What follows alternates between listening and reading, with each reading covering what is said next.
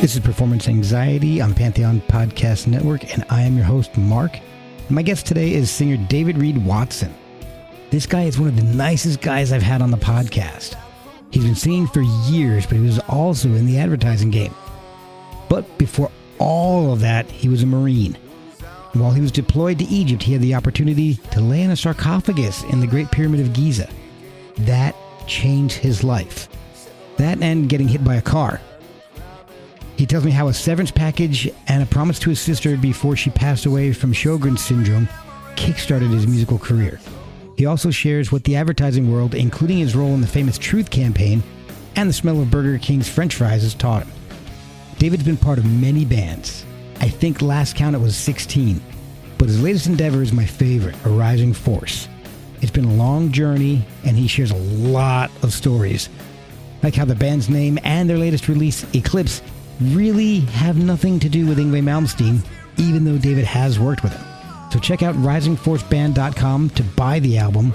Go to davidreedwatson.com to hear all the other great work David has done. Follow the band at A Rising Force Band on Instagram, A Rising Force of One with the number 1 on Twitter, and A Rising Force Band MN on Facebook. Follow us at Performance ANX. Email us at theperformanceanxietypod@gmail.com.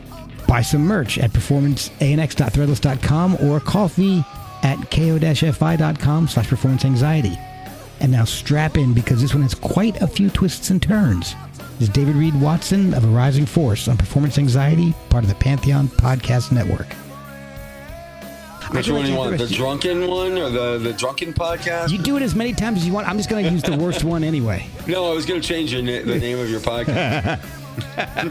Oh, the stupid podcast? The stupid drunken podcast with Mark. Mark with a C. Mark, I only spell it right. So.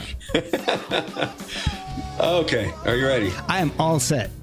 This is David Reed Watson from A Rising Force, and you're listening to the Performance Anxiety Music Podcast right here with Mark. I guess I should have been recording this whole time, right?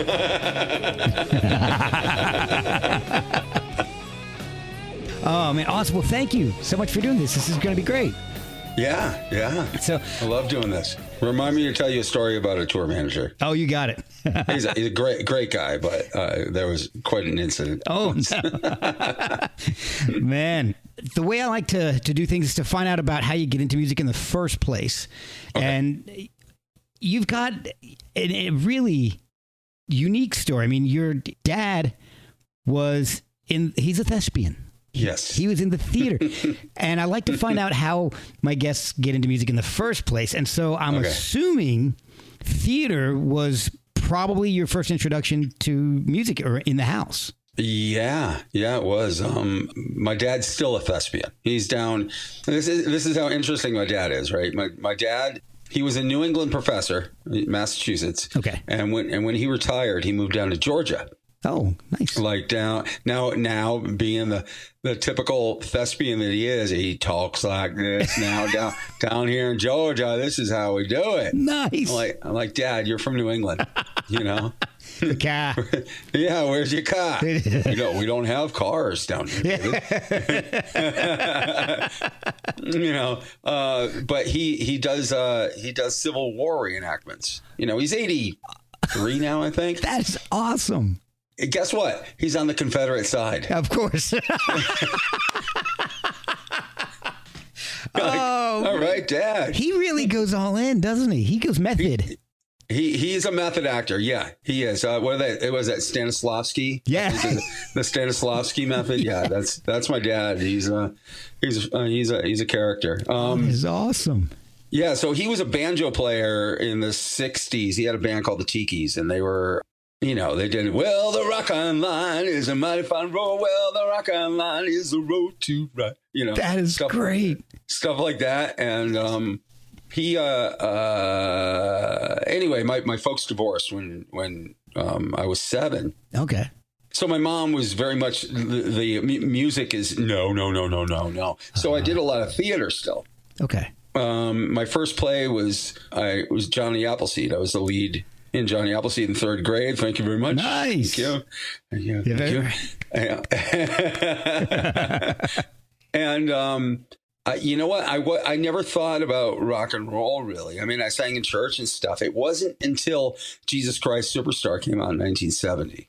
And wow. Ian Gillan played Jesus in the London cast. Oh, I didn't realize that. Yeah. So when I heard him sing, he's singing Gethsemane, which I do a cover of Gethsemane on my webpage on the davidreedwatson.com. Not as sure as when we started then.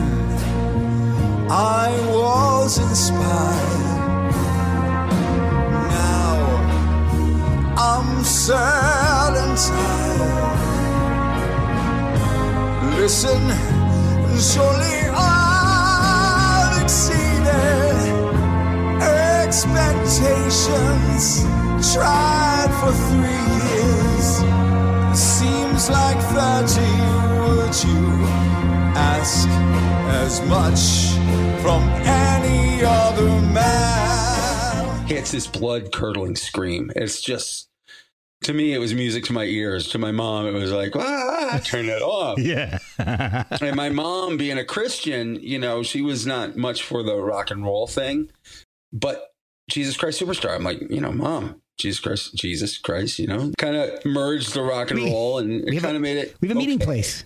We do. We have a meeting place. So it made it okay, Also on that album was Murray Head. Oh, wow. Yeah. One Night in Bangkok. Yes. Yeah.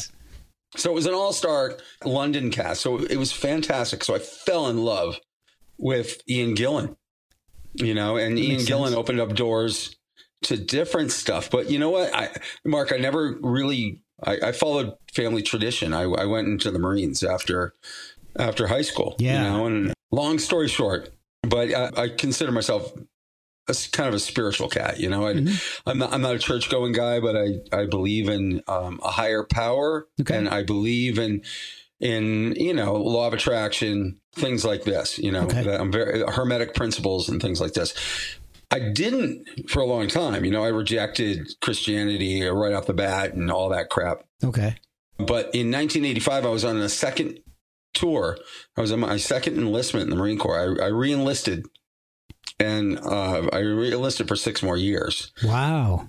Well, the summer of my second enlistment, we went to Egypt. We were over there blowing up Gaddafi's castle. I think I can say it now because it's over and done with. Right. But we got a day's leave. A leave is when you have like a day of vacation. Right. Yeah. So I had a day's leave, and we went to, I got to go in the Great Pyramid of Giza. Oh, wow. Yeah. And I got to go into the king's chamber, and I got to lay in the sarcophagus, what they call the sarcophagus. And I don't know what it was, Mark, but I walked out of there and I started questioning everything in my life. I was like, did I make the right choice in joining the Marines? Yeah. Or, re-enlisting in the Marines, this little seed was going, what about the theater? At the time it was like, what about the theater? What about, you really wanted to go to New York and do all that and get into some, some musicals, and, I had brushed it off. I was like, nah, that's crap. So you're probably your early 20s at this point? Yeah, I was 22. Okay. I was 22. And, lo and behold, a month home, I get hit by a car. Whoa. And I get a medical discharge. So I served about 1.5 years of my second enlistment.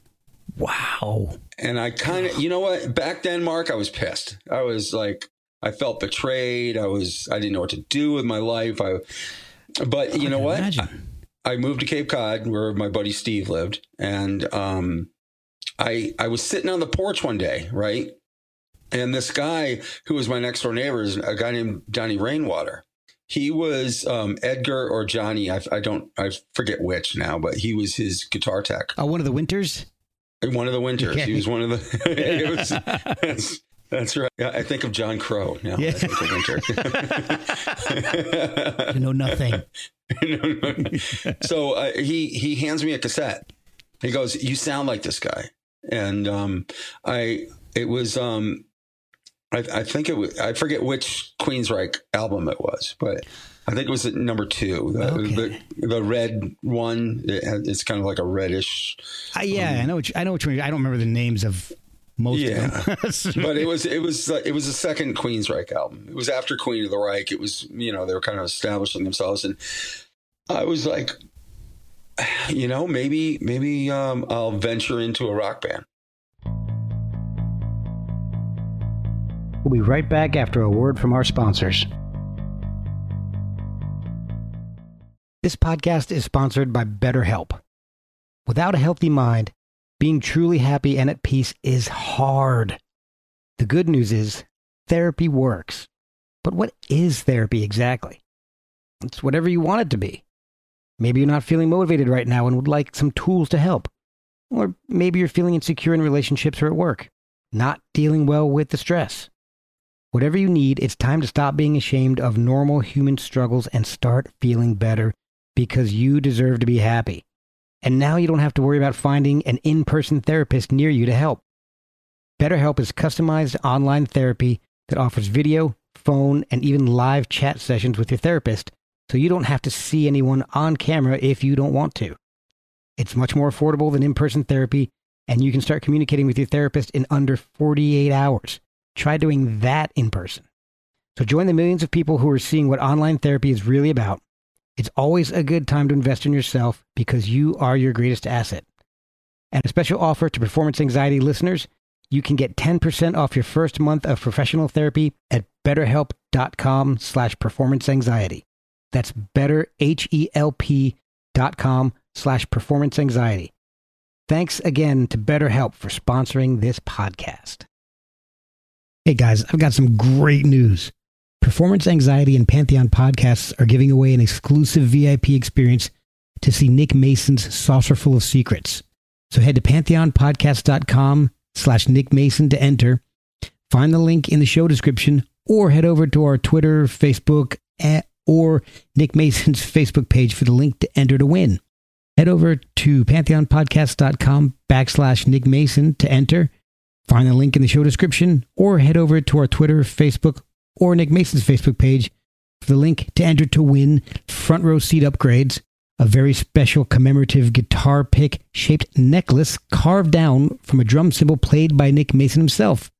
You also get a selection of curated exclusive VIP merchandise, including a VIP laminate and lanyard, crowd-free shopping at a dedicated merchandise stand before the show, and on-site perks such as priority check-in, VIP express lane into the venue for ease of entry, and a dedicated customer service line. So enter now at pantheonpodcast.com/Nick Mason. Winners will be notified via email 1 week prior to the event, so enter now. So the first band I was in was a band called Philosopher.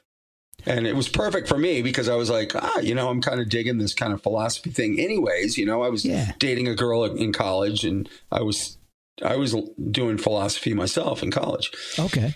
So I'm like, all right, this is kind of cool. And then one thing led to another, and I just never got out of it. I mean, I always kept my day job for years and years and years. I was a graphic designer in the advertising world for ever. Yeah. I did hear a little bit about that. And you had you were part of a pretty huge campaign about truth.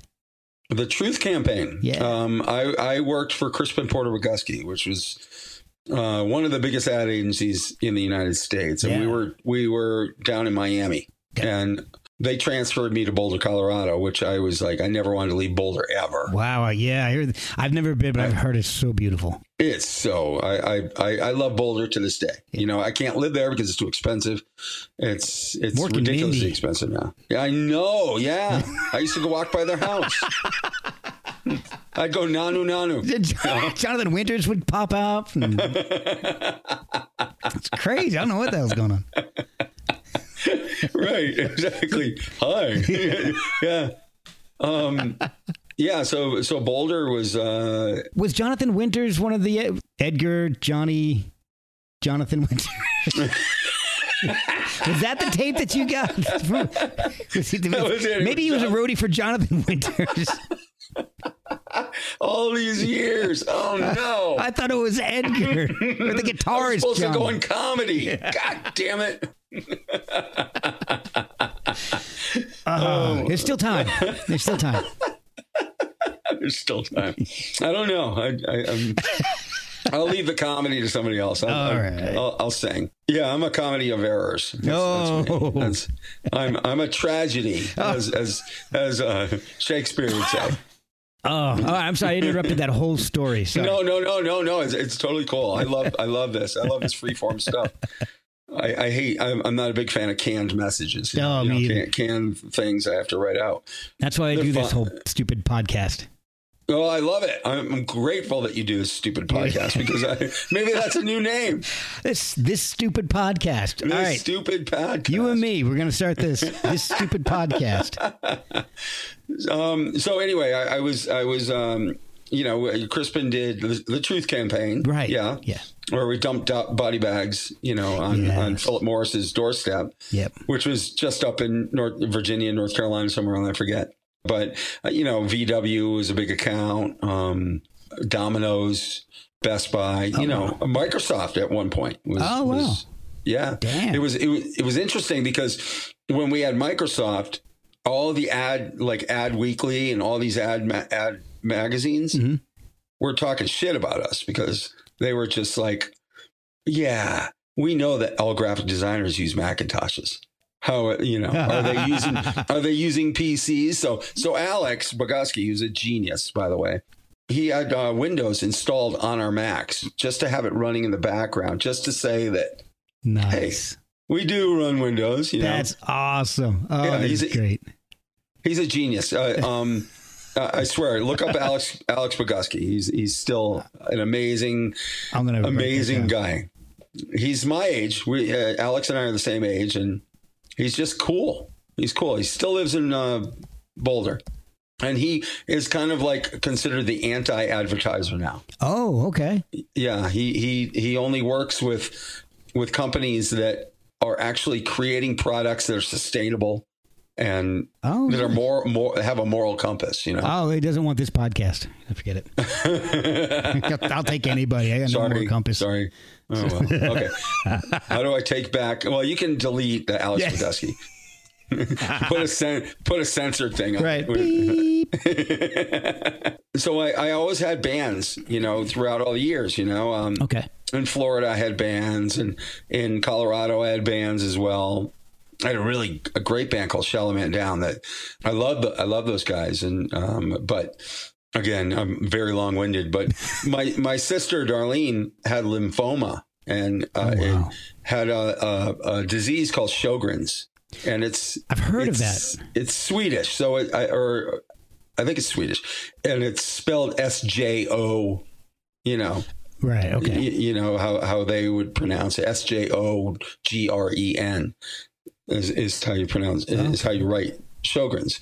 And it was almost like, how you have a perfect storm in life, yes. The perfect timing thing. Well, at the same time, some executives at our company at Crispin and some executive at VW were knocking heels. Okay. Yeah. And they were sleeping together and they broke up.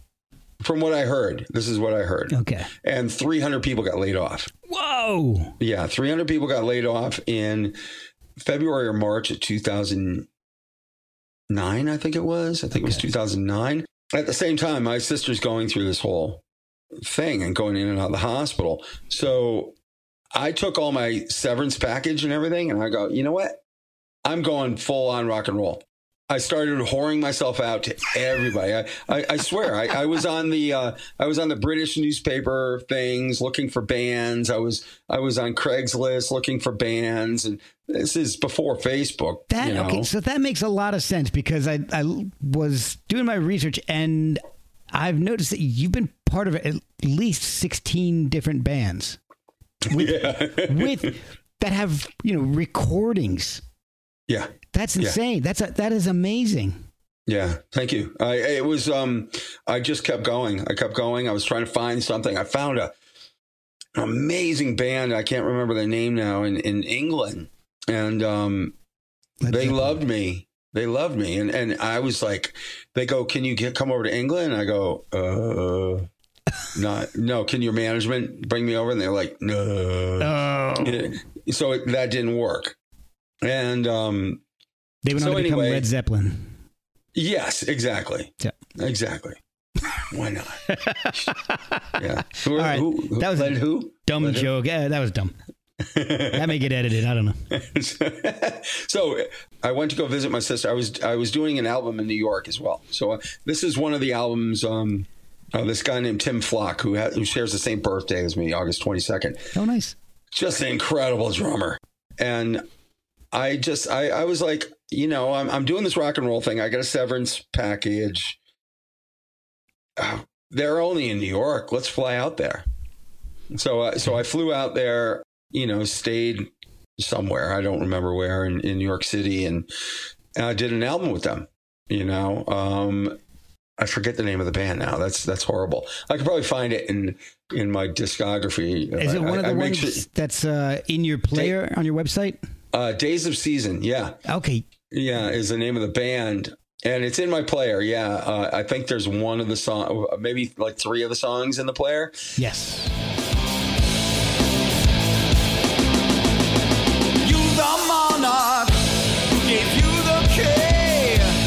You raped our land of its dignity. We live in virtue, but you live in hate. Divide the land with your deceit. Monotony is what you breathe. All you see. And they it was just fun. We did 3 songs: Somber to Sublime, The Deceit, and Will I Make It to the Grave. Okay. And at the same time, I went to go visit my sister, who is in a hospital in Connecticut. I'm from Massachusetts originally. Okay. So we I already told you that. That's my dad. Yeah. My dad with his car in Georgia. Who now drives a pickup truck. Exactly. That's right. Good old boy. That's right. That's right. We ain't got no cars in Georgia. See that flag with that cross on that? That's right.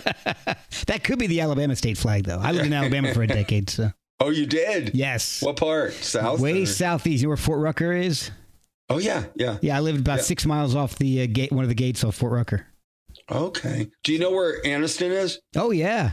Yeah. I used to race mountain bikes. Oh, okay. And I remember they said we're going to do a race in Alabama. I'm going, you know what? I'll get drunk the night before. It was a fucking mountain. Yeah. Yeah. Northern Alabama has some pretty big hills there. I got my ass handed to me. I was like, I will never make fun of Alabama again. No, I was way down south by Dothan, right by Fort Rucker.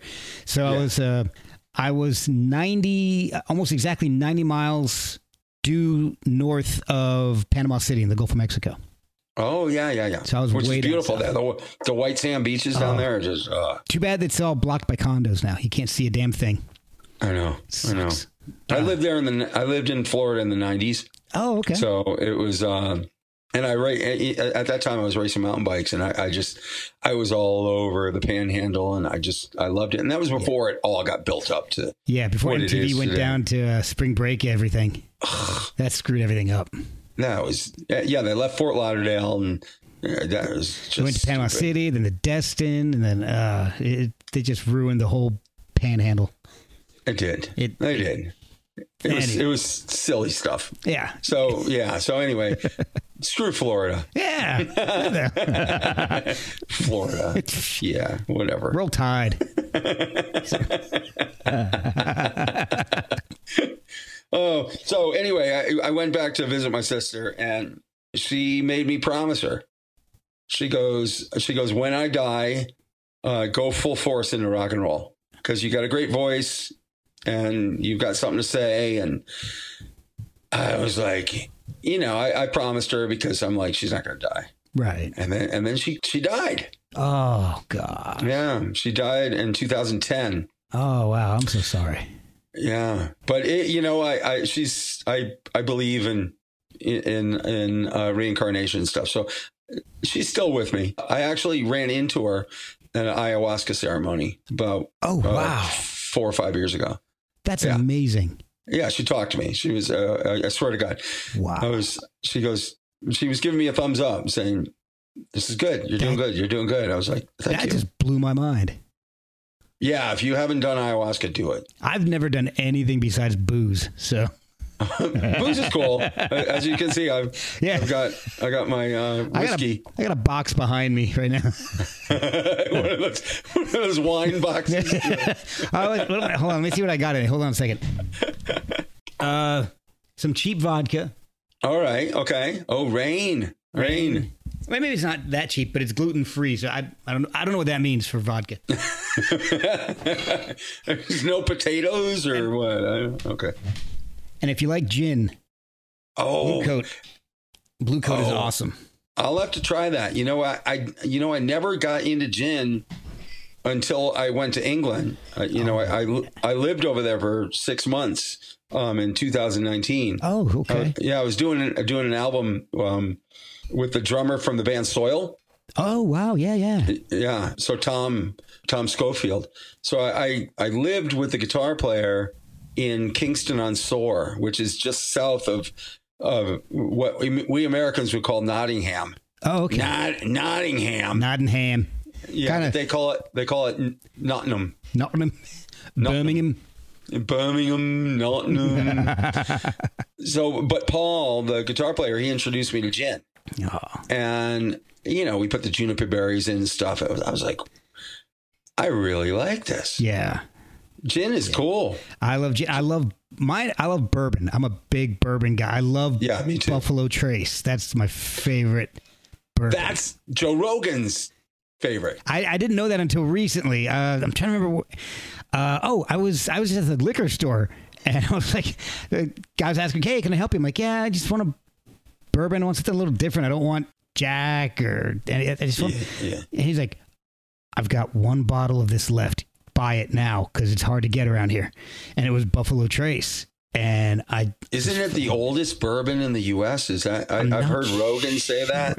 It's possible. I've got a bottle stashed somewhere in my bar behind me, but this isn't my booze podcast, which would be another. Maybe that's what this stupid podcast would be about. Well, a friend of mine, my old bass player, out in Las Vegas, I had a Skynyrd tribute band, right? Yes. For a while. I love being in Alabama. I love Skynyrd.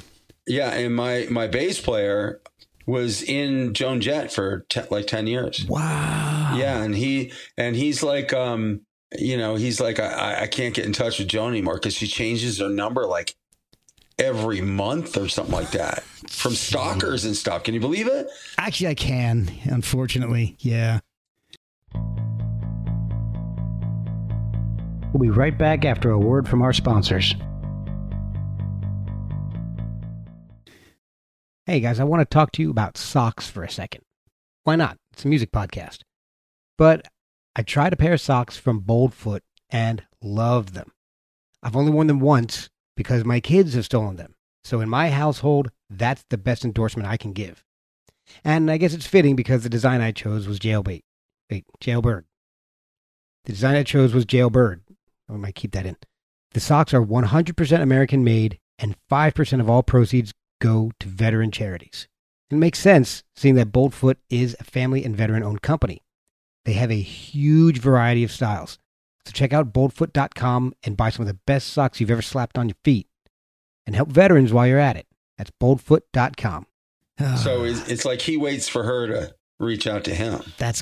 So one of them's got to keep the same number. Yeah. Otherwise, he's screwed. He does. He's probably one of the best bass players in the planet, and he's a left-handed bass player. Now, the first time I met him, he had a Husker Du tattoo on his arm. Nice. Yeah. And I was like, "Were you in Husker Du?" He goes, "No, I just love them." And I was like, "Oh man!"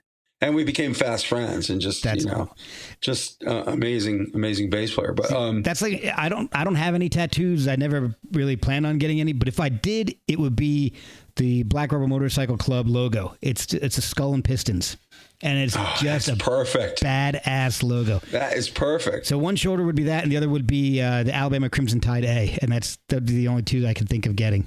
Go Crimson Tide. Roll Tide, baby. Roll but I'm not going to get any tattoos, so. That's all right. Okay. I'll get one of those fake ones. One of the stick-ons? Yeah. Like, just I'll take the vinyl sticker off my car and I'll put it on my shoulder. Anyway, we got totally off track here. So, that's okay. Here, like, okay, we're back. That's what happens with this podcast. It just goes completely sideways. Where was I? Oh, my sister. Oh, yes. Yeah, she passed away. And I literally packed everything I owned in. I had this Toyota 4-wheel drive with a 6-inch lift, Colorado plates. Yeah. I moved to LA. Oh boy, you stuck out. I was like, oh yeah, I stuck out. The first week I was there, I moved in with the guitar player of a new band, a band called The Constant that I was in. Frank Yano was the guitar player. So I moved in with him and his girlfriend, right? Because I had nowhere to stay. It was in the Valley. So the first week I was there, somebody stole my Colorado plates. I'm like, all right. Welcome to LA. Yeah, that's right. Welcome to Van Nuys. Oh, yeah. God. But eventually I ended up moving onto the beach and enjoying it there. But and that kind of like started my thing. I guess I've always put myself out there, I think what really kind of took off my career was when I met Jed Rylands. Jed Rylands was from the band 10 from Tyketto, from Tigers of Pantang. Yeah. John Sykes. Yes. So Jed called me up one day. I was in my apartment in Marina Del Rey on the beach, and I thought he was joking, or I thought he was pissed at first, because I leave for everybody's birthday on Facebook. I leave a kind of like a voicemail for them with 3-part harmony of me singing happy birthday to him. Oh, that's awesome. And he calls me up and he's like, hey, mate, don't want to freak you out or nothing, but, that sounded actually Australian. Crikey. Crikey. So anyway, he's talking to me and he goes, you left a message for my girlfriend saying happy birthday. And I was like, dude, I'm sorry. Don't take offense to it. I do it with everybody. He goes, no. I want you to do an album with me. Damn. And I go, from that? And he goes, yeah. Wow. Yeah. So, so that was that. It was a band called Rage of Angels. And I can tell you all the people because I have the famous Google machine here. It's a very helpful thing. I don't have to use my memory, although I try. Well, while you're Googling, I did want to tell you that I loved the Constance version of We Three Kings. That is so cool. Isn't that cool? That is awesome. Well, Frank used to do a Christmas album all the time. Oh, okay. And he would invite people in to his house and have them as background singers and stuff. And it was a lot of fun. Frank and I had a bad falling out. But Frank, if you're listening to this, still love you, man. He's my biggest supporter, so it's he is. He's my athletic supporter. Show. I don't know why I'm going with Brought to you by Frank Yano. He's my only sponsor. Sends me $10 every month, and it's so much. $10, yeah. Well, the Rage of Angels album had my friend Neil Fraser on it, who was in a band called DNA with me, a project that I did over in the UK. Okay. And Vinnie Burns, Ralph Santola, Ralph has passed away now, but Ralph was in Iced Earth. He was okay. That's where the name sounds familiar. Yeah. Okay. Let me see. Tommy Denander. Tommy Denander played with Alice Cooper. He's a session musician. Okay. He's done, I don't even know how many albums. Ridiculous amount of albums. Unreal. So Tommy Denander, my buddy Mikhail Carlson, who's over in Belgium, I believe. Okay. But these names you might know because I wasn't the only singer on the album. Oh, okay. I did one song on the album that I wrote, and the other guys did the other songs that Jed had written. Okay. Harry Hess. Harry Hess is from a band in Canada. Harry Hess is from. Well, I'll tell you. Danny Vaughan from Tyketto. Okay. Right? Yeah. Harry Hess was with, who was he with? I can tell you right now. Crap. Harem Scarum. Harem Scarum. Thank you very much. Yes. And my buddy Darren, who was the drummer for Harem Scarum, ended up becoming the singer for the band with one of Ozzy's. God, this is Jakey horrible. Lee? Was it Jakey Lee. Was Yeah. it Badlands? No, it was the band after. I'll have to look that up. Yeah. Damn it. Yeah, it's. All right, I'm going to Jake E. I know. Isn't this crazy? So I actually auditioned for Red Dragon Cartel. Oh, okay, cool. Yeah, I auditioned for it. Oh, wow. For them. I could not sing that freaking high. It was like, no way. I tried to do like one of the old hits that he had. Yeah. But my buddy could do it. And he was a drummer, and he got the gig. And I was like, we became friends because I was like, I did an album with Harry. And he's like, no way. That's and we just became fast friends. So awesome. Harry Hess, Danny Vaughan, Ralph Sheepers from Primal Scream was on it. A guy named Matty Alfonsetti, who's over in Europe as well. Okay. He's been in a lot of bands. Robert Hart, who is the singer for Bad Company. Oh, okay. Yeah, and me. Wow. Jeez. So that's good company. That's yeah. But that was good. That was good. That's now I know why you do podcasts. Yeah, this is awesome. That's right. Don't get paid to do them. I make little bucks. Yeah, little bucks, but you know what? You make a big impact. We'll see. Yeah. So Jed kind of, jump started my career because he got I'd done a bunch of stuff already, but he really put me in the spotlight. And that's when I started getting interviews and all over the place. A lot of it was because he got me a producer. He's like, I'm going to get you this producer. He's going to work with you. He's going to take you to the studio. And it was Kane Roberts.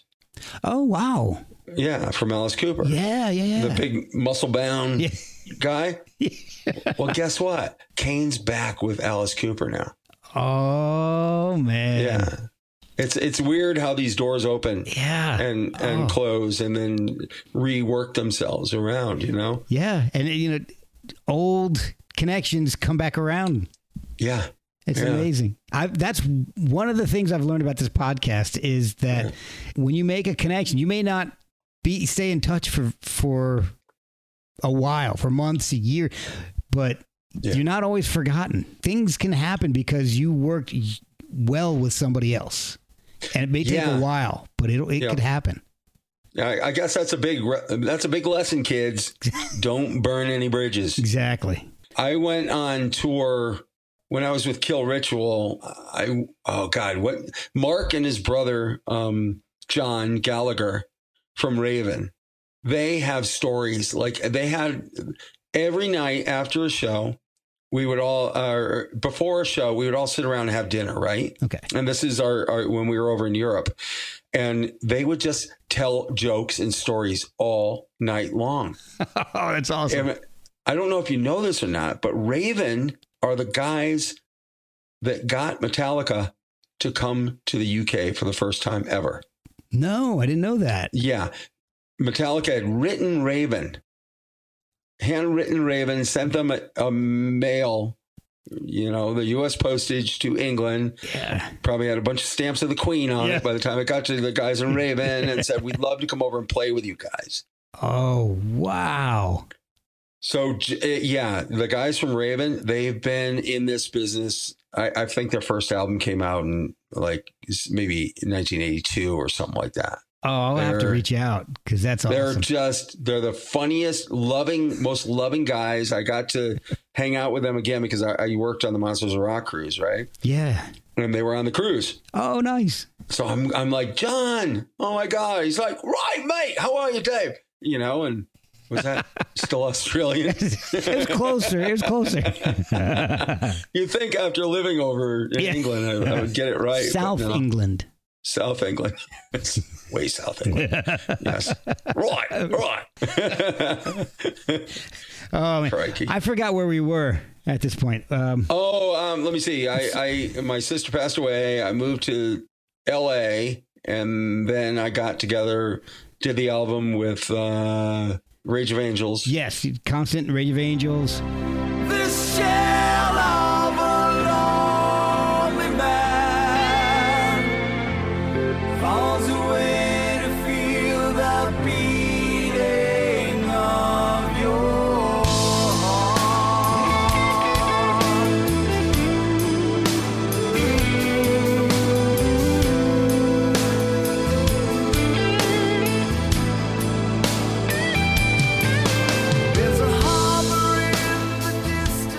Yeah. And so I think that's where we were at. We were at Rage of Angels because we started talking about other people, which is good for a podcast about you. Yeah. Your band. Of course, right. Well, then I met a girl. That's always the case. I moved to Las Vegas. And wait, go back just a little bit. My friend Jeff Cohen had a band, a Skinner tribute band. Right. Okay, yeah. And I had actually one of the best guitar players on the planet in that band. His name is Jimmy Burkhart. Oh, nice. He just went on tour with The Sweet. Recently. Cool. Yeah, he plays with Chaz, who's in the Bonzo Bash band. You know, Jimmy he plays like it's butter. Oh. You know, he's just such an amazing guy and an amazing musician. Well, at that time, he got a gig working with Billy Idol's bass player, Steve McGrath. Okay. You know, in a cover band with Steve McGrath. And he said, I remember he came back to the rehearsal spot, you know, for the Skinner band. And he goes, guys, you know, I got this gig with Steve McGrath. He wants me to be in the cover band. I can do both bands. I remember Jeff looking at him and going, hey, man, it's either us or them.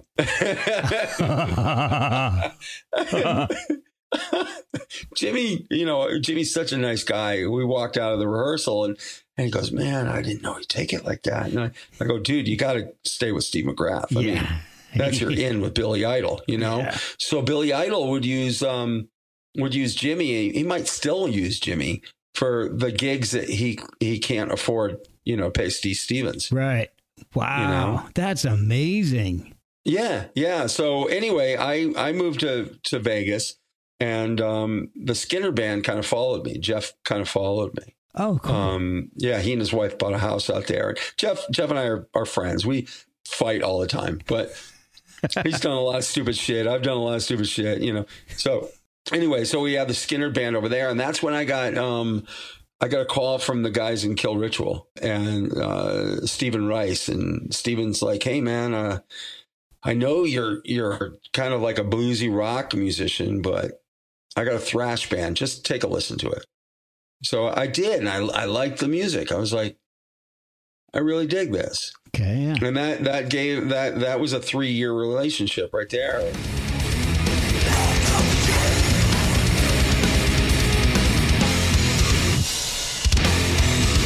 You act as if you were my friend. While you point your gun at me, I see the truth behind the lies. It separates you from me. I'm not like the rest of them. You can't hide from me. We toured with Iced Earth. We toured with Raven. We did our own tour. You know, so I got to really taste the touring world, you know? Right, yeah. And I got to meet all my friends over in Europe that I had done albums with, finally. Oh. You know? Oh, okay, yeah. Oh, that's awesome. Yeah, it was great. It was great. And then, long story short, when the pandemic hit, I met a girl who I'm still with, and she's awesome. Yeah, Kat is amazing. That's awesome. I live here in Minnesota, which brings me to a rising force. Like, so Kat and we were in Arizona at the time, right? I was still doing some gigs with the Skinner Band. I still had a couple more casino gigs to do. So we were in Arizona because her mom lived in Arizona. All right. Part-time. And we were actually contemplating moving there because I love Sedona. You know, I'm part of the Bell Rock Hiking Club there. Oh, okay. Which is a vortex. Oh, if you're into that kind of thing. And wow. Kat and I fell in love on the top of this mountain. And we're like, you know, I never thought I'd live in the desert, you know, after Vegas, because Vegas was so toxic. I mean, I love Vegas. I've got some great friends there. I hear that a lot. You know, but it's very toxic. Yeah. My buddy Jizzy Pearl, who sings for Quiet Riot. Oh, I love Jizzy Pearl. Yeah, he's out there. All the guys that are raiding the Rock Vault. You know, my buddy Andrew Friedman, who is with Last in Line, and now with he just got a gig with Once Bitten, Twice Shy. Yeah, Great White. Oh, wow. Yeah. So he's singing for Great White now. That's wild. Yeah. So I still have friends in Vegas. I love them. But it's a very toxic place, man. Yeah, I hear that a lot. It's so toxic. It's a rough place. And so I was thinking Arizona would be very similar. It's not. Arizona is super spiritual, super just open borders, you know, like during the pandemic, there were no lockdowns there. Oh, wow. Like that. Nothing. It was completely open. Wow. So Kat and I were there and we were contemplating moving there, honest to God. And we were not going to come back to Minnesota. Honestly, her dad had just passed away. Yeah. You know, her mom was in Arizona. Her kids are all grown up. There was really nothing for us here. Okay. And then I got a call from Lenny DiMcCary. Okay. Lenny DiMcCary is the founder of Hurricane Alice. Oh, okay. Yeah, which is a big 80s band. Yeah. He called me up out of the blue. He goes, a mutual friend of ours gave me your name. And this mutual friend, his name's Chris Vox. And I love Chris. He is such an amazing human being. Okay. Because when I moved to Minnesota, this guy's a rock star. You know, he's like, he plays in the band Hairball. I don't know if you've ever heard of Hairball. It sounds familiar, but I might be thinking of Fastball. Yeah. No, it's Hairball is they're like an 80s cover band. They have 3 different singers and they do a huge stage show. You know, and they travel around the US. It's a big production. Oh, wow. You know? And that's his commitment. And he does that. But he also does acoustic gigs, and he does like I went to go see him, and his boards, and he's a great guitar player. He's a great singer, everything. He's got everything down, and I would go see him. There's a local club here where I saw him first. It's called Route 47. So I went there to Route 47 and saw him. Kat brought me there. She's like, you got to check this guy out. He's amazing. And he's got a loop machine and the whole thing. So he'll sit there with that, you know, he's got 2 microphones. He'll sit there and go, put that on a loop, and then he'll play the bass. Oh, man. And then he'll put a guitar thing on there, and then he'll pull a lead, like, and then he'll do 3-part harmonies, and then you got a full orchestra going, and it's just him. Oh my gosh. And he builds it there with you. He kind of, you know, I'm like, this is just crazy. Man. And my first week in Minnesota, he brought me up on stage. Oh, wow. And he goes, I hear you new here. Come on. What do you know? What do you do? And I'm a left-handed guitar player, so I had to bring my own guitar, you know. I think I did Like a Stone from Audioslave. Oh, nice. And he was like, bravo. You know, it was like, good shit, man. Yeah. Hey, you can come on stage anytime you want with me. And I was like, okay. And that kind of opened doors. And that's where Lenny got my name from, because Lenny called Chris first. Because he's like, our singer, Mark Westland, he was leaving the band Okay. Because he was leaving a Rising Force for their first album because he never signed up for that. He's got a full-time gig with his other band. Oh, okay. And he's like, I'll fill in with you guys, you know. He wasn't expecting it to take off. You know, they had a record label and the whole thing. And he's like, whoa. I can't. Oh, so wow. That's when Lenny called Chris and goes, I know you can't do it because you're too committed, but do you know anybody? And Chris goes, David Reed Watson, he just moved here. Call him. Oh, I know just the guy. That's how it happened last October. Oh, wow. Yeah. So it was that quick. So Arizona is on hold for a while.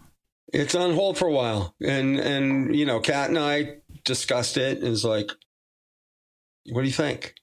And she goes, you know, she works remotely. There you go. And it's like her family's still here, you know, her kids and stuff, and a house and the whole thing. It's like, give it a shot. What can it hurt? You can always go to Arizona later. Yeah. So it just took off. It took off. That is fantastic. Yeah. Where did the name A Rising Force come from? Because I know it's not everybody Ingve. says it. I know it's not Ingve. Everybody says it. I know it's not Ingve. Rising Force, Eclipse. I know it's not Ingve. Eclipse is my fault. Okay. I being the graphic designer, I don't know. It was like, for me, it was an eclipse. It was like this new moment for me, a new chapter for me, you know? Makes sense. And I was like, Rising Force. So the name of Rising Force. So the bass player and Lenny and the old drummer that we had, they were in a band called Dare Force. Okay. So Dare Force was a big band here in Nevada, in Minnesota. Yeah. Where am I getting now? You mixed up here. Yeah. So in Minnesota, Dare Force goes all the way back to, you know, the early 80s. Oh, wow. Okay. They opened up for everybody on the planet. Wow. You know, they were a big band here. Of course, I'm not from here. You know, the big bands that I knew were, you know, Husker Du, Bob Mould, you know, the Replacements and Soul Asylum and stuff like that. And of course, Prince. Right. But, you know, they gave me some of their recordings and I was like, oh, wow, you guys were great.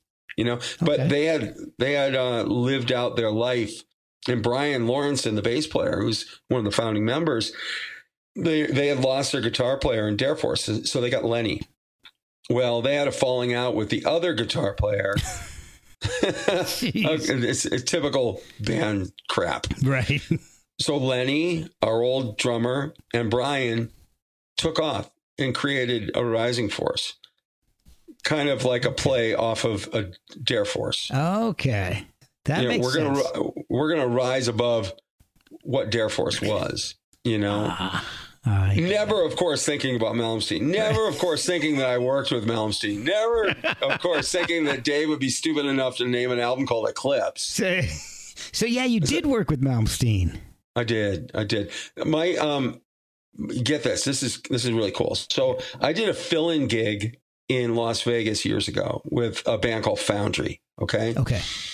And Mark from the band Foundry, no relation to you. Okay. This other Mark called me up and he goes, hey, Dave, I got this band. I can pay you.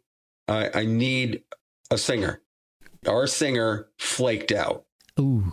Yeah. This guy was from a famous band that I won't mention. Okay. Because he just flaked out. Oh. He lives down in the New Orleans area, you know, on such and such street. Here's his address, and here's his phone number, his secret location. Yeah. So he just flaked. He didn't show up for a gig. He didn't fly out. Oh, he was paranoid or something. This is pre-COVID, you know. Wow. So Mark called me up. He's like, I've had enough of his crap, and you know, I need a new singer, and I need one ASAP. You know, we have a show on Friday. Can you do it? Whoa. And I go, cover gig? He goes, all original. Oh. It was at a place called Vinyl, which is in the Hard Rock, the old Hard Rock, which isn't there in Las Vegas anymore. Okay. They closed it, opening up for Don. Oh, wow. Yeah. Nice. I'm like, okay, Friday, it's Tuesday. So I got together with them and we rehearsed as much as we possibly could. I pretty much got the choruses down, and the verses. I was like, all right, I got the idea of them. Let's do this. And so we went and did the gig. Everybody was there because my buddy who was a bass player is also a singer, but a great singer. Oh, okay. I'm talking Mark Bowles. Oh, Yeah. wow. Yeah. He was my bass player. I'm like standing on stage going, Mark Bowles is my bass player. I'm singing and Mark Bowles is my bass player. This is an alternate universe. This is Las Vegas. This is weird. It's one of the only places that could probably happen. That is the only place. Yeah. So I'm singing. And Mark, I was making up words. I was, watermelon, wow, just doing my thing. Just sounds at some point. Just sound. Yeah, it was almost sounds. words. Almost words. And I got on stage. My buddy Frankie was there, and Vinnie Paul was there.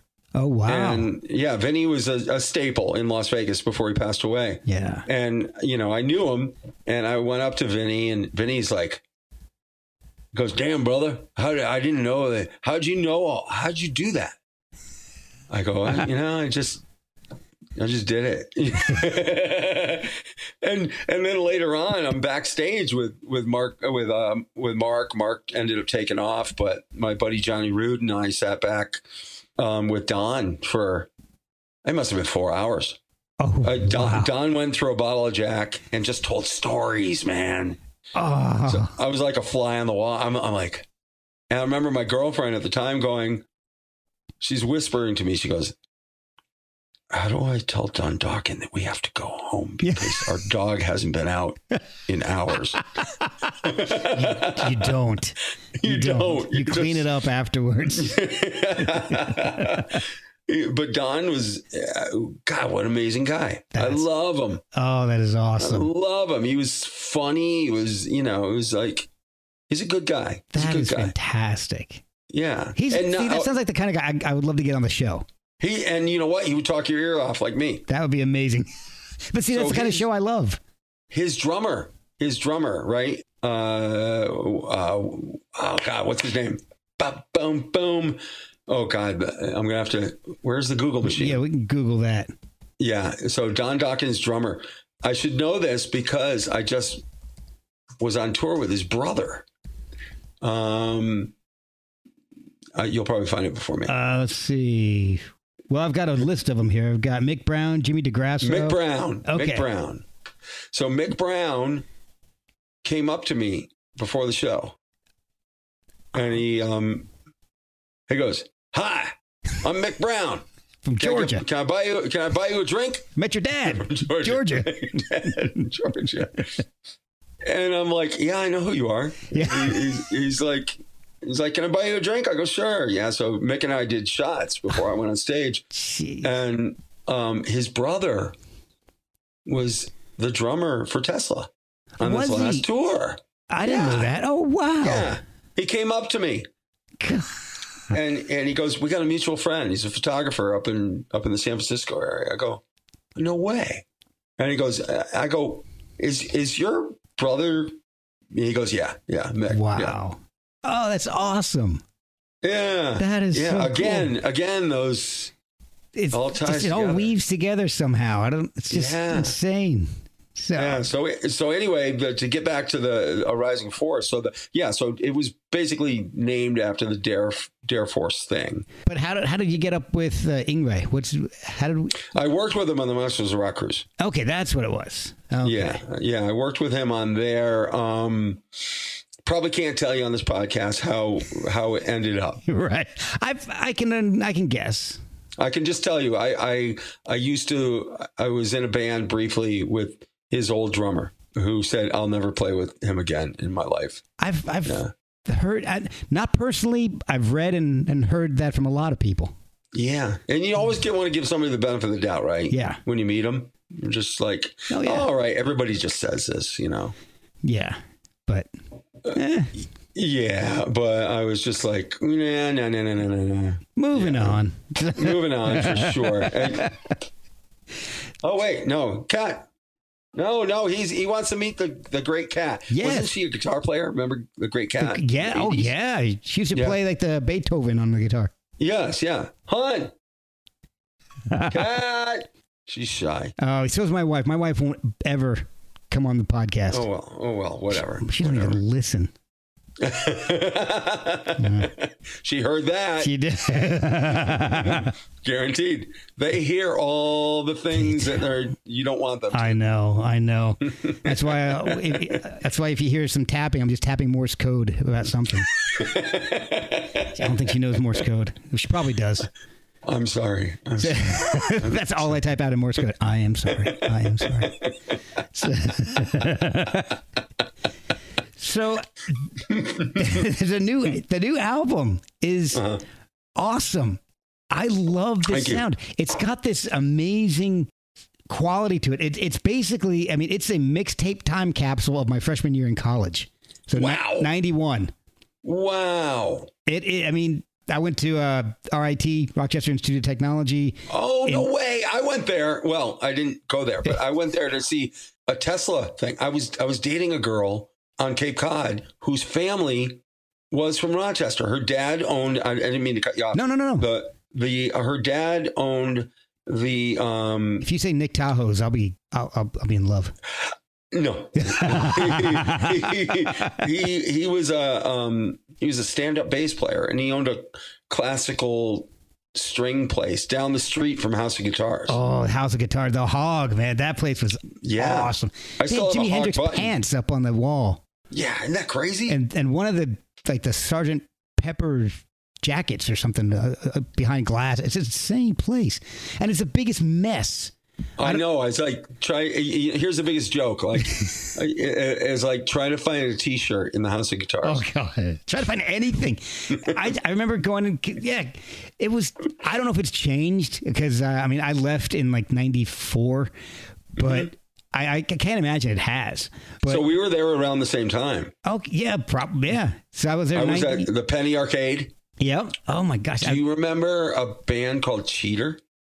Gosh. Well, Talus was around back then. Oh, okay, yeah. Well, Billy had already moved on at that point, right? He to David Lee Roth, right? Yeah. So, and I broke ass college student. See, I was going to school for photography, so I had to. And this was back in '91, so there wasn't digital. So every assignment we had to shoot. Back when Kodak was. Yeah, Kodak University, man. It was, but so you had to shoot like 10 rolls of film per assignment, and you had to pay for that film yourself. So, and then you had to pay for paper. The only thing that was free, you could go into the buildings and all the chemicals they had. This is insane. You go there and they had like you go to the darkroom area and they had taps in the wall where you would just take jugs and get all the photochemicals you need free of charge. That was included in your tuition. No way. But you had to pay for all your film. You had to pay for your equipment. You had to pay for your paper. They had a big, huge place called The Cage where you could go and you could borrow basically any piece of equipment you wanted to, but you had to bring it back within a certain number of hours. So like a Hasselblad, got that. Yep. But you could never get those because they were always out. Somebody, upperclassmen who always had some professor. Yeah. So they were, the professors had their own.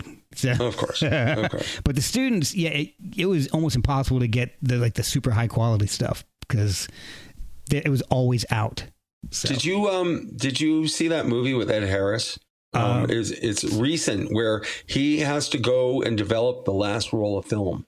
No. And the only place he can find is in the Midwest. And it's a whole story about him and his son who are estranged. They hate each other. Okay. But he's dying.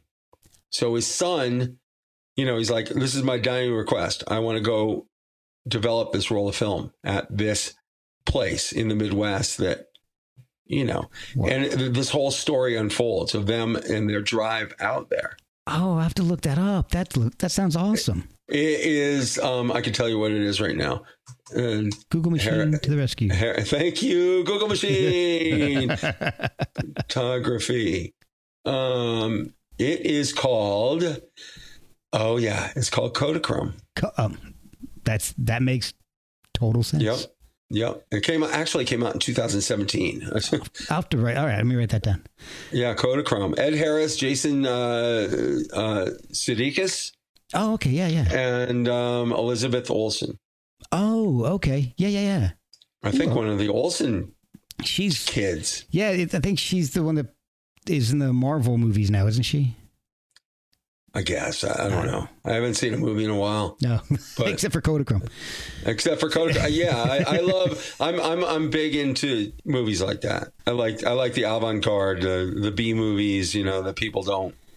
Oh my God, understand. I'm not gonna go see that. Yeah, they don't understand. Yeah. Yes, because you and I are college students. Yes. And I'm a thespian. We know intelligent stuff. I know smart shit. All right, so rising forward, back to college shit. Okay. So the album, honest to God, sounds like like I said, a mixtape time capsule of my freshman year in college. So 91, because you got this LA metal meets grunge sound. It sounds like almost like facelift era Alice in Chains, but with maybe like Bret Michaels singing or something. It's really an awesome mix. I love it. Bret Michaels, Jeff Tate kind of mixture in there. It's basically what I listened to my entire time in college. And I love it because it's a familiar sound to me, but you don't hear you don't hear too many bands doing things like that now. No, the music is so fun. You know, Lenny is the main songwriter, and he has been. He's a writing machine. He's like, oh, I already got 2 new songs for the next album. I'm like, Lenny, let me write some lyrics. Yeah. He's like, oh, I already wrote them. You know, he lets me, interject here and there, but he's just a writing machine. You know, that's amazing. But we got Lenny, who's been in this industry for years. I mean, he played. Not just with Hurricane Alice, but he was in, with Dave Manichetti. He played with members of that band. Wow. Yeah. Y&T. Yeah. So he played with members of Y&T. And anyway, and plus he's just this amazing eclectic guitar player. So you got him. Sorry. No, I was gonna say, is he the one that likes to wear the mesh shirt in the video? No, okay. That's our 23-year-old. 23-year-old. Going on 24. Oh my God. Yeah. So is there a resurgence of appreciation for the music of like 1990? Because it's not everywhere, but I've heard a couple of bands, and they've got that sound. A Rising Force. There's a band South of Eden, and you guys have this awesome, almost like Sunset Strip meets Seattle sound. Well, you know what? I think what it is you've got all these older rockers like myself and like Lenny and like Brian and our new drummer Pete, who. Wait till you hear the next album. Number 3 is going to be amazing. Oh, wow. Pete was in still is. He's for the last 20 years. He's been in a Led Zeppelin tribute. Oh, nice. And he's just amazing. He's amazing. His name's Peter Savage. He's just that's a good name. Amazing. Yeah. So Pete is the newest guy in the band, and he just plays so intricate. Kind of like a Portnoy, but Bonham-esque kind of thing. Wow. And also Simon Phillips, kind of, he's very much into the straight ahead stuff too. Yeah. And it's brought this resurgence to Brian. Brian, the bass player, we call him Thor. He's just this big looming dude. He looks everyone like everyone asks him every time, he'll go to NAMM or whatever, and they'll walk up to him and they'll think that he's from Kiss. They'll be like, wow. Yeah, can I have your autograph? And And he signs like, Gene Simmons. Yeah, I'm not Gene Simmons. He should start signing as Gene Simmons. He should. He should. Sure, kid. Yeah, whatever. So we call him Thor. And he's just this looming guy that kind of grunts all the time. He goes, I don't sing, I bark. You know? I just bark. Nice. And for the first time we saw him smile. You know, like, remember the Tin Man when the oil and yeah, that's Brian. And we're going, we stopped practice. Brian? Yeah. Did you smile? Or was that a stroke? Or is it a stroke, right? He's like, what? Did the right side go up or the left side go down? I don't know. He's got Bell's palsy.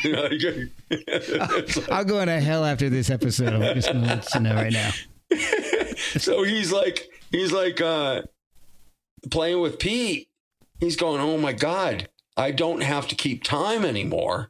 And I swear to God. And he's like, I don't have to keep time anymore. He actually said this, and he goes, I get to move where I want to. And I've never seen, I was like, whoa, I didn't know you had all those frets on the fretboard.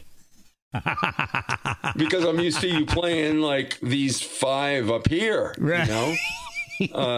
Now he's like all over the place because Pete is just, and Pete is like, Pete's amazing because now with my vocals, like he accents on my vocals. He listens to me.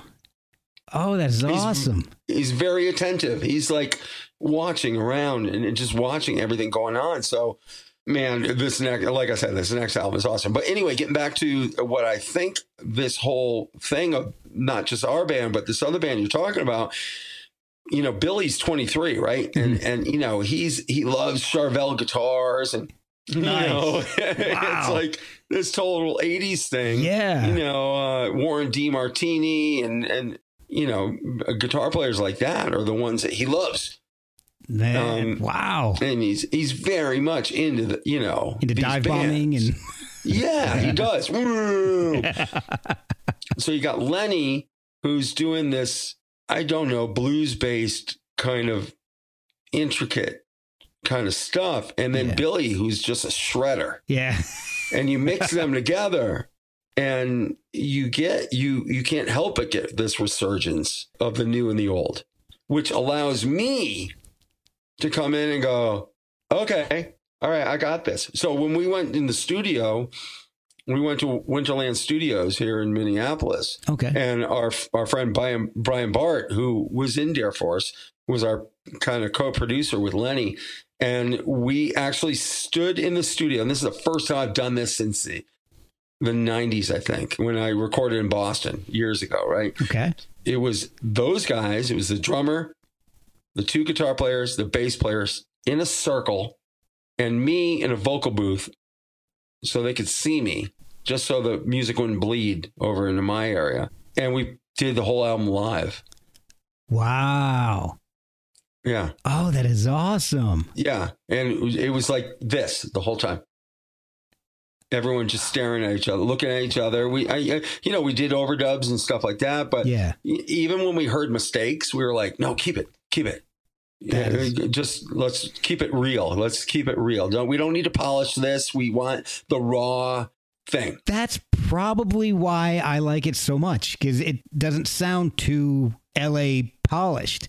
That early 90s Alice in Chains kind of sound comes in. Their stuff wasn't super polished. It's got that that early Alice sound before they got all serious and Lane got super dark and then dead. So this is it, kids. You get dark, you get dead. Exactly. Don't. Yeah, I'm not gonna go too far there. So the thing that I had to do is kind of look at this track listing, because I don't have a CD player in my car, and I just have the tracks digitally. And when I put them onto my USB stick in my car, I didn't even realize at the time, it just did them alphabetically. So I'm listening to the album alphabetically. done that a few times. I've had to explain myself. I'm like, oh, your opener is amazing. They're like, that's track 7. I'll have to look at the album to find out what tracks. Okay. All right. I'm like, wait, track 7 wasn't the opener? What? So, because the first thing I heard was All Night Long, which I loved. Okay.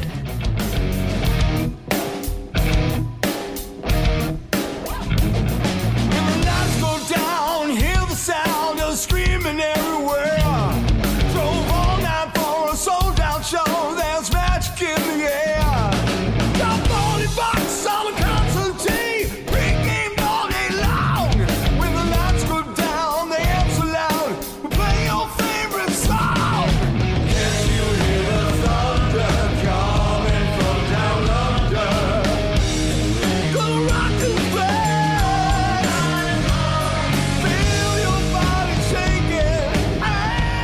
That is a great. I'm in the car singing that thing the first time I heard it. I'm like, good. That song. That's what we wanted. It was amazing. Yeah. But the actual opener is Believe. Yeah. Which is a beast of a song. That is a great song. You guys through this whole album have given me my fix of pinch harmonics. Oh, yeah. Lenny will love that. I love pinch harmonics. Yeah. I could have it listen to an entire album of just pinch harmonics. There you go. Maybe that's your next album. We'll call it Pinch. Yeah. In a pinch. Pinch in the harmonics. Pinch in the mark. There we go. That's your side project. So Nobody Cares still has that Alice in Chains sound to it. Now, so Believe, that's heavy. I think I read or heard that that's in drop C. Yep. Yeah, we went total drop. Like when we first started playing it, we were like, it still it didn't sound heavy enough. It just didn't sound heavy. Let's get that. And then Brian was like, oh, heavy? You want heavy? and we go, that's it. That's it. We want frickin' dark and heavy. That's what we want because the song is dark and heavy. Yeah. You know, the lyrics are dark, dark, dark. Yeah. I think that's my favorite track on the album. Cool.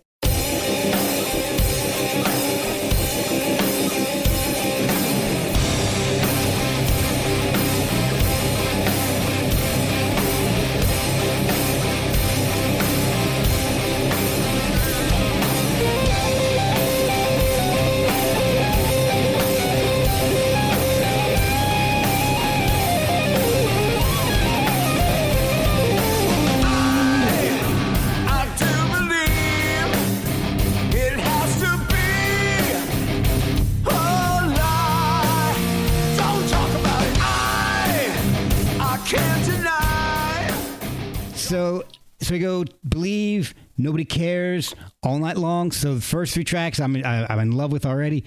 Mm-hmm.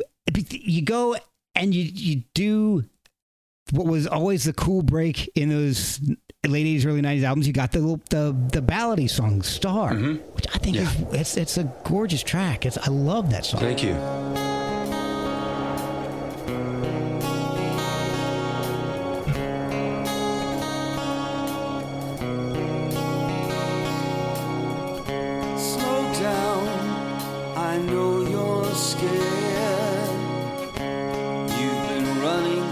Not going anywhere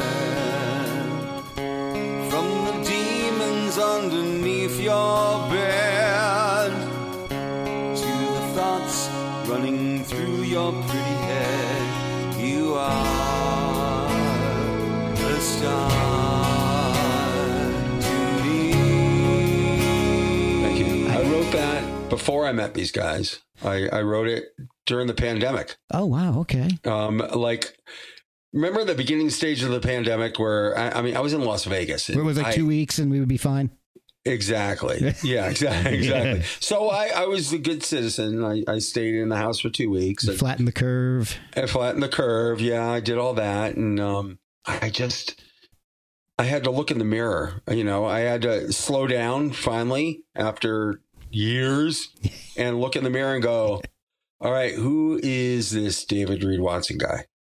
You know, and really take a really hard look at myself and all the mistakes I made and all all the relationships I destroyed, and and really take a hard look and say, all right, so you're this spiritual dude, but are you half-assing it? Wow. So when I say slow down, I know you're scared. The very beginning of it, I mean it. Wow. It's like I'm petrified. Is this the end for me? Is music over? Well, yeah. At that time, nobody knew. Nobody knew. Every club in Las Vegas was closed. Yeah. I lost 3 jobs. Oh, wow. Yeah. So I was like, wow, this is surreal, And then after 2 weeks, I was like, this is bullshit. And then nobody cares. Exactly. Nobody cares. That's right. Nobody cares. This is ridiculous. Pompous asshole. Yeah. Yeah. For real. And a lot of these lyrics are very much around that whole time. Yeah. It was a time where people just, I've never been one for authority. I mean, I've been in the Marines, but I was, I was also in Greenpeace, and I've been a proponent of anarchy in my life, at least pseudo anarchy. At least, don't become such a sheeple and believe everything you hear, trust your inner gut. And, I got that through ayahuasca. I got that through mushrooms. I got that, through plant medicine in itself. And it was very much to trust your own gut. Okay. Yeah. And when my gut says, I center myself, I meditate every morning, and I pull a tarot card. I do this stuff. I really do this stuff. And I did it during the pandemic too. And I really had to sit there and go, all right, Dave, what does your gut tell you? And I had to follow that, hell or high water. I mean, I lost family members I'm not talking dead. I'm talking, I'll tell you right out, I'm not vaccinated. I'm not. Yeah. And I don't care. If people are, that's great. But I lost family because they said I was killing people. I'm with you. If you want to get vaccinated, do it. That's fine. Yeah. But if you don't want to, don't. Right. And I'm not a Trump supporter. It's not that. It's being in advertising for so many years, I can smell bullshit. Mm-hmm. And I was the guy that created bullshit. Right. Yeah. It's like, I know how to manipulate people. I really do. Yeah. It's like, oh, you don't like Domino's pizza? Guess what? Yeah. I'm going to create something so visually amazing that you're going to salivate and go, oh, yeah, I got to have that. But it's true. It's like you feed people enough bullshit and they're going to believe it. We knew this in advertising because we did this. This was our job. We had teams. A good friend of mine, Dave, was part of this psych team in advertising that would analyze people and go, okay, did this work? Did this work? How do we get them to believe this? It really happens. Good grief. And so I'm an insider on that, and I realized after all this time in advertising how easy it was to manipulate people. Wow. So easy. So easy. All right. I'm going to take classes from you. Yeah. Well, number one, stay off mainstream media. Number 2, don't believe in the left or the right. Exactly. So I know it's getting really dark in here. Let me turn on that light. Hang on. Yeah.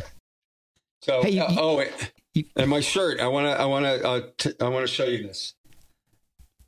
Oh, nice. So I'm a vet, right? Yeah. I'm a disabled vet. And this was when we were in Iowa, 3,500 people were there. Okay. And we were opening up for Tesla. And all these people were out there. And this guy threw a T-shirt up on stage for me. And I showed it to everybody. And I thought, wow, how apropos. Because it's advocating plant medicine. And basically it says the heart and the pot leaf in there. Mm-hmm. So it's basically saying plant medicine is greater than 22 a day. 22 veterans a day commit suicide. Oh, okay. Wow. And a lot of it is because the VA pumps opioids. And I'm not into that. And No. I go to the VA for PTSD and right now, and I'm with a psychologist and everything like that. And I was with a psychiatrist, right, who pushes drugs. And I told her, I go, I don't want medication. I want medicine. Exactly. There's And a big difference. there's a big difference. Like right now, there's a big thing with ketamine therapy. Mm-hmm. And this guy, my friend Deb, who's amazing. Deb interviewed this guy named Zappy Zappos, I think his name is, and he recently did a movie documentary with this basketball player, Lamar Odom. Oh, yeah. Remember Lamar Odom? Lamar, yeah. Yeah, and he had quite a run in Las Vegas and almost died and bad stuff. Yeah, well, that happens when you're married to a Kardashian. Oh my God. Oh yeah. Oh yeah. Anyway. Yeah, it's craziness. Yeah. So much money, it's ridiculous. So anyway, he Zappy got him to do ketamine. Oh, wow. And that guy's playing basketball again. He's completely changed his life around. Wow. He's like into spirituality in the way like he's looking at himself and seeing his mistakes and what he's done over life and his childhood and how he was abused as a child and all this stuff coming out. And I was like, and then I started reading about veterans doing ketamine therapy with veterans. And so this is interesting. Not to get too sidetrack. So I'm like, I tell the VA, I go, I want to do ketamine. I want to try this. I really do. I think it would help with my PTSD. I have something called survivor's guilt. Okay. Oh, yeah. A bunch of my buddies died in Beirut. Oh, wow. In the barracks. And even though I wasn't there, I knew them. They died, and I never understood it for a long time. But they call it survivor's guilt. And so I'm like, I want to do this ketamine therapy because I hear it really works. I'm a big advocate for plant medicine. Mm-hmm. I really believe in it completely. I've done 5 ayahuasca ceremonies and they've completely changed my life. Wow. They've completely changed my life. My neural pathways are reprogrammed, and I wouldn't say I'm 100% normal, but I'm way better than what I was before. Any addiction problems, anything like that, are waning. Wow. Seriously going away. That's they're amazing. going away. So, so the VA reaches out to me and they have some girl call me up for a survey. So mind you, to get into this program, to do ketamine, you basically have to be borderline suicidal to get into it. And so they ask you about 20 questions. Okay. Okay. And they're pass fail kind of questions. And we just bought a tour bus that day. Okay. So Kat and I hopped on the Harley. We went up to meet Lenny to go sit on the bus. And I'm sitting on the couch. I'm like going, this is freaking awesome. It says a Rising Force on the back of it. Oh, nice. We're going, this is cool. And then they call me. Yeah. You think I've got suicidal thoughts on my brain at that time? No. And I went through the question and answer and But she goes, we're afraid you're normal. Wow. What they classify as normal. So when I got this shirt, long story short, I went up and I talked to the guy afterwards, and we're friends on Facebook now. And he's got a website that one can go to. I think it's called 22 a Day. Okay. And I talked to him afterwards. I go, how'd you know I was in the Marines? He goes, I didn't. I just threw it up to you. Oh, wow. And I was like, how'd you know I had PTSD? He goes, I didn't. I just threw it up to you. And that's the way the universe works, know? And I'm a proud, I wear, it seems like I wear this shirt 24 hours a day. I don't. I put it on for podcasts and stuff like that, or I'll put it on for a show. Yeah. So it doesn't, it's clean, but I thought this was such a cool thing to have. Yeah. Because it's, I think of myself as a writer, as a singer. It's like we have a responsibility to make people feel empowered. Mm-hmm. I believe. Yeah.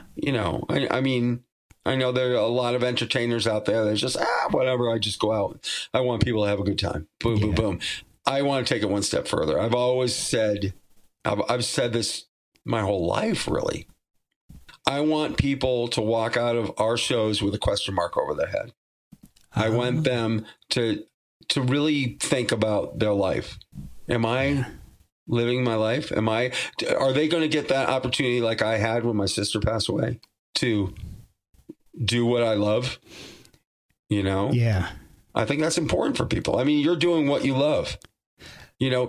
Granted, Sometimes. Granted, there's not a lot of money. I mean, there's not a lot of money in rock and roll, but it's amazing, isn't it? Yeah. Yeah. Suddenly we should be the money in it. Yeah. We should be the ones making all the money. That's not these politicians that do nothing. Exactly. Well, they're not making it. They're just taking it. Yeah. Yeah. I think I'm going to make that into a song. Oh, there you go. That's good. Making it. Yeah. Or taking it. That could be a good question for. Yeah. Hey, glad I could help. Yeah, no problem. So anyway, again, let's go back to wherever we were. I don't even remember. Well, Star. Yeah, Star. You got a better recall than I do. I don't know why. I just maybe not enough whiskey. Yeah, maybe I need some of that gin. Oh. Yeah. No, wait, that's the wrong bottle. That was Rain. The Rain, yeah. Blue Coat. Rain just reminds me of something that Ben Stiller should have for Zoolander. Yeah. Try new Rain. Suck my cheeks in. Try Rain. It's like it rains in your face. So I would never have made it in advertising. People just laugh at my stupid ads. No, but that's the best part about advertising. We usually sit around a room and do this. See, I would have fun in advertising. I don't know if I'd be successful. You would. So get this. It's in sidetrack in advertising, right? Yes. We're asked to do this campaign for Best Buy. Okay. So our creative directors and everything sit around and come up with this crazy idea. If you're going into Best Buy, or not Best Buy, I take that back. It was a clothing company. I forget which clothing company now. It's years ago now.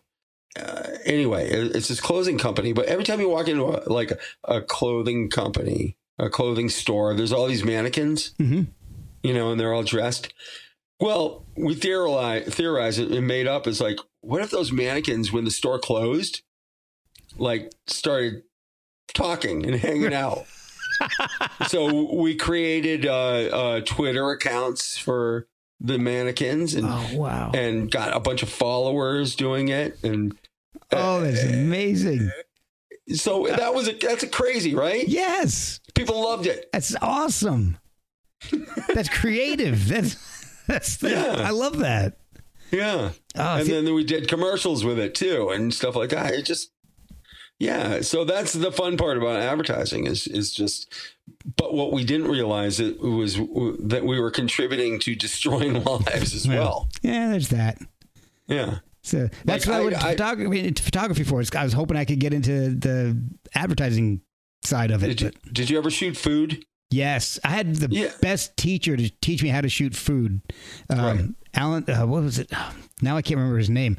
I almost said Alan Vega. It was Alan something. It wasn't the guy from Suicide. Alan Vogel. That's what it was. Okay. Alan Vogel. That dude was the magic. Remember back in the 80s and they had all these, every other ad had something dropping into water and it was just, that was him. He did all that shit. So, okay. Yeah. Food's hard to shoot. Alan Vogel. He's the one who taught me if you're shooting an ad for an ice cream cone, you don't put ice cream in the ice cream cone. You put butter or another kind of crap in the ice cream cone because the only thing that has to be real is the product you're actually advertising. Right. So exactly. Okay. You have to salivate when you see this. So the ice cubes in that glass of Coke aren't actual ice cubes. They're plastic. Coke Zero was one of my accounts. Oh, cool. Yeah. Coke Zero has more sugar in it than Coke. It's insane. It's ridiculous. Burger King, I would never eat there. You know how many tens of thousands of dollars they spent? Probably tens of millions of dollars they spent on the cent for French fries? No. Yeah. I don't even like their fries. Right, but they smell amazing, don't they? They do. I would rather have their onion rings. It's because they did this research on the smell. Oh, my God. And what smell do humans like? And they did all this research and found out this almost mesmerizing smell, like, I gotta have them. But, you try a French fry and it tastes like sawdust. Yeah, which is actually in the milkshakes. Right. Yeah, right. Oh, God. So that food is so horrible for you. I learned so much. And then, I was so grateful that those two people were knocking knees because, thank God I got out of it, because I became like the anti-advertiser, like Alex, because, I can't say his name. That's right. He's like him, like that guy. Alex B. Alex B, because it's almost, I don't want to say it's pure evil, but here's a bunch of kids hanging out, us, creating this stuff, and people are believing it. And we're going, you got to be shitting me. Yeah. You bought that? Wow. I made that shit up in a meeting. You know what's in that? You don't care because I just sold it to you. Yeah. So, yeah. Yeah. It's insane. Well, I've really have enjoyed the album. I've been listening to it for the past week, and it's just, I guess, like I know I've said it a bunch of times, but it brings me back to being in college, and that was great. I enjoyed the music of college more than college. So, So how can people find this album, and how can they follow you guys on social media to find tours? Because I'm assuming there's going to be some shows to promote the album. And hey, Alexa, play A Rising Force. Trouble's back in trouble again. Well, that's one way. There you go. Alexa didn't answer you, though, unfortunately. She didn't, because she's in the other room. Oh, okay. You got to yell it. Yeah, I got to scream it. She hears everything, though. That's why I turned that off. I do. I turned it off. Unplugged that thing. Yeah. Yeah. Did you hear what happened with the doorbell? I don't know. The police went and arrested somebody because the Alexa doorbell or whatever, Amazon or whoever they are sent the information to the police department. What? They got access for it. Oh my gosh! Yeah. So when they say it's dude, a buddy of mine had a Dot, and he didn't want it. He's like, "Hey, you want it?" I'm like, "Yeah, sure, we'll give it a shot." So after like a week, I'm like, "Unplug that shit. I can't take it. Yeah. I don't."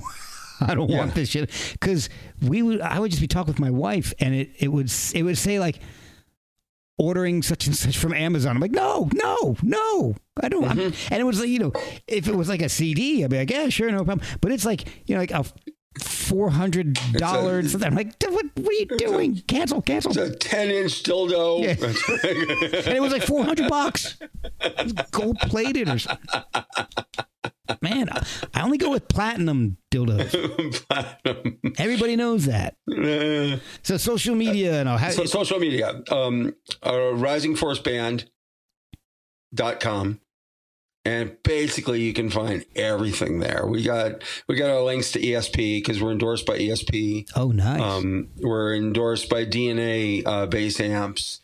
I can't wait because with the ESP stuff, because I'm gonna get my first really expensive Takamine acoustic guitar, which I'm excited to get. So yeah, all of our stuff for Twitter, they can purchase the album online there, Twitter, Facebook, Instagram, links to Clayton picks, because we use pretty much exclusively, Lenny and I for the last 20 something years have been using Clayton picks. Oh, nice. Yeah, they're a great company. They're just really cool people. And same thing with the people at ESP. They're just, they're kind of a smaller company. And man, I always remember ESP guitars, man. I always liked them.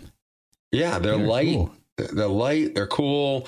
So yeah, they can find out our bio there. They can get our tour information over there, all the press and media over there. link to our record label, Dark Star, which is Sony and Universal as well. And we got a merch account there. We're going to be loading that with more merch coming up here soon. Awesome. Once we make a bit more. You can buy the album from the website. I'm looking at it right now. You can listen to the first CD and you can buy the second one. Yep.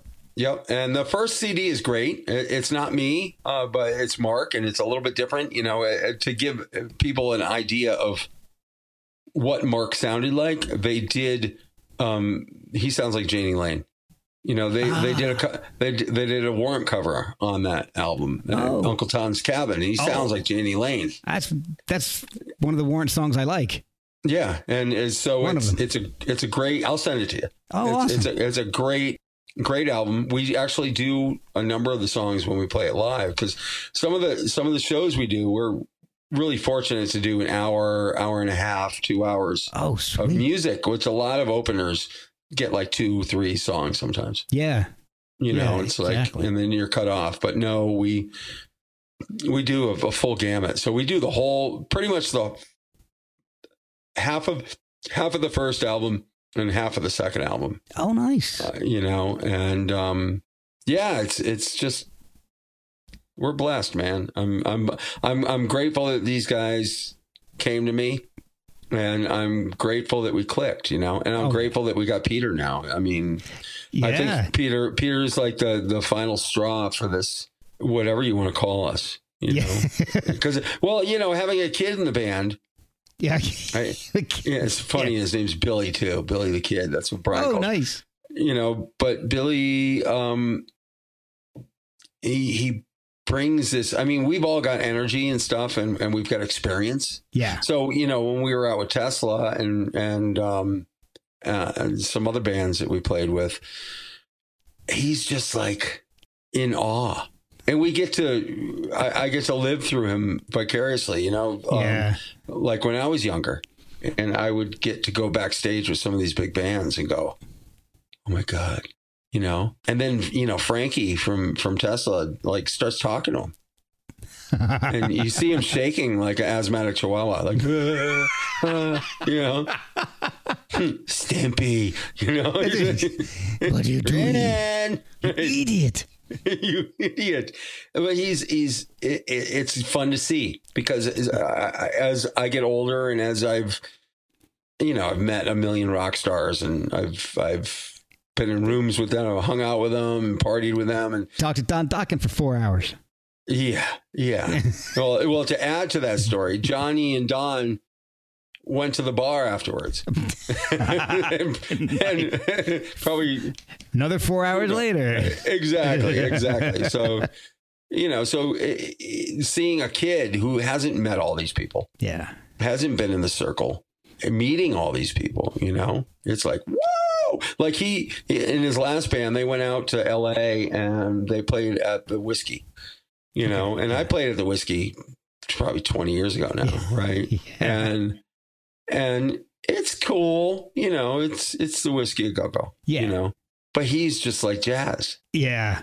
And it's fun to see, because it gives you that revitalization. Like you're like, oh, wow. Yeah, I remember why I do this now. Yeah. There's still, the magic is still out there.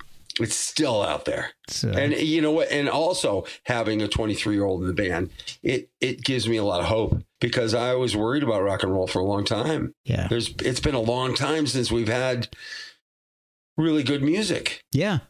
I couldn't agree more. Things have gotten so weird with streaming and and satellite radio, because now I remember growing up, you didn't know what were you going to hear on the radio. I mean, you could hear something classic rock, then something alternative, and then something a little more on the pop side. You didn't have, this channel just plays grunge songs. This channel just plays hair metal. This channel just plays 50s. It was, you didn't know it was coming up. It could be anything. And that was the beauty of it. Yeah. Like, Steely Dan wrote a song about it, FM. Yeah. Right. Yeah. Exactly. No static at all. And it's I hope that maybe we can get back to that someday. Like everything in the world, it ebbs and flows, and societies learn. And we're looking at all, you know what, to me, it was inevitable that COVID had to happen and all this separation and everybody. We're seeing such an extreme polarity right now. And it's like that, how could we not? We polarized ourselves. Mm-hmm. Exactly. And now we get to see it. We get to go, oh, and people are starting to wake up now, which is great. I hope so. We are just one EMP away from going back to FM radio. So just one solar flare and we'll be back. I would miss you and not being able to do this podcast, but there are times I go, man, I wish we could just, I have 7 acoustic guitars. I'm down with just getting a beatbox with somebody and there you go. And I'm going all acoustic. Yeah. It would suck. It would end my podcast, but I still do my photography. There you go. There you go. Yeah. Well, this has been a blast. I have enjoyed this chat so much, man. Thank you for spending so much time with me. So many great stories. I really appreciate it. Oh, thanks, Mark. I appreciate it.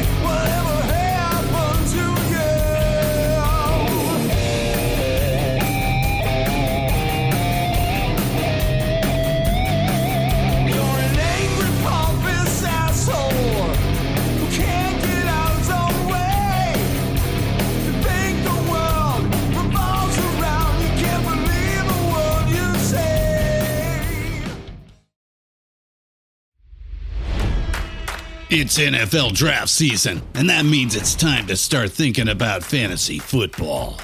FantasyPoints.com features industry-leading experts and prognosticators using proprietary hand-charted data to help you score more fantasy points. FantasyPoints.com is the place to go for whatever kind of fantasy football you play. Whether you play fantasy football, daily fantasy sports, or do a little bit of everything, Fantasy Points has the meticulously researched content to guide you to victory. And why wait for the fall? Fantasy Points also covers the new spring football league, the UFL. Join the guru, John Hansen, Scott Barrett, Joe Dolan, and other massive names in the fantasy football universe with an exclusive offer. Use code Pantheon for 15% off any Fantasy Points package, including the all-in package, with access to every article, tool, and data nugget that Fantasy Points has to offer. That's FantasyPoints.com and code Pantheon for 15% off at Fantasy Points. FantasyPoints.com, code Pantheon. Score more fantasy points.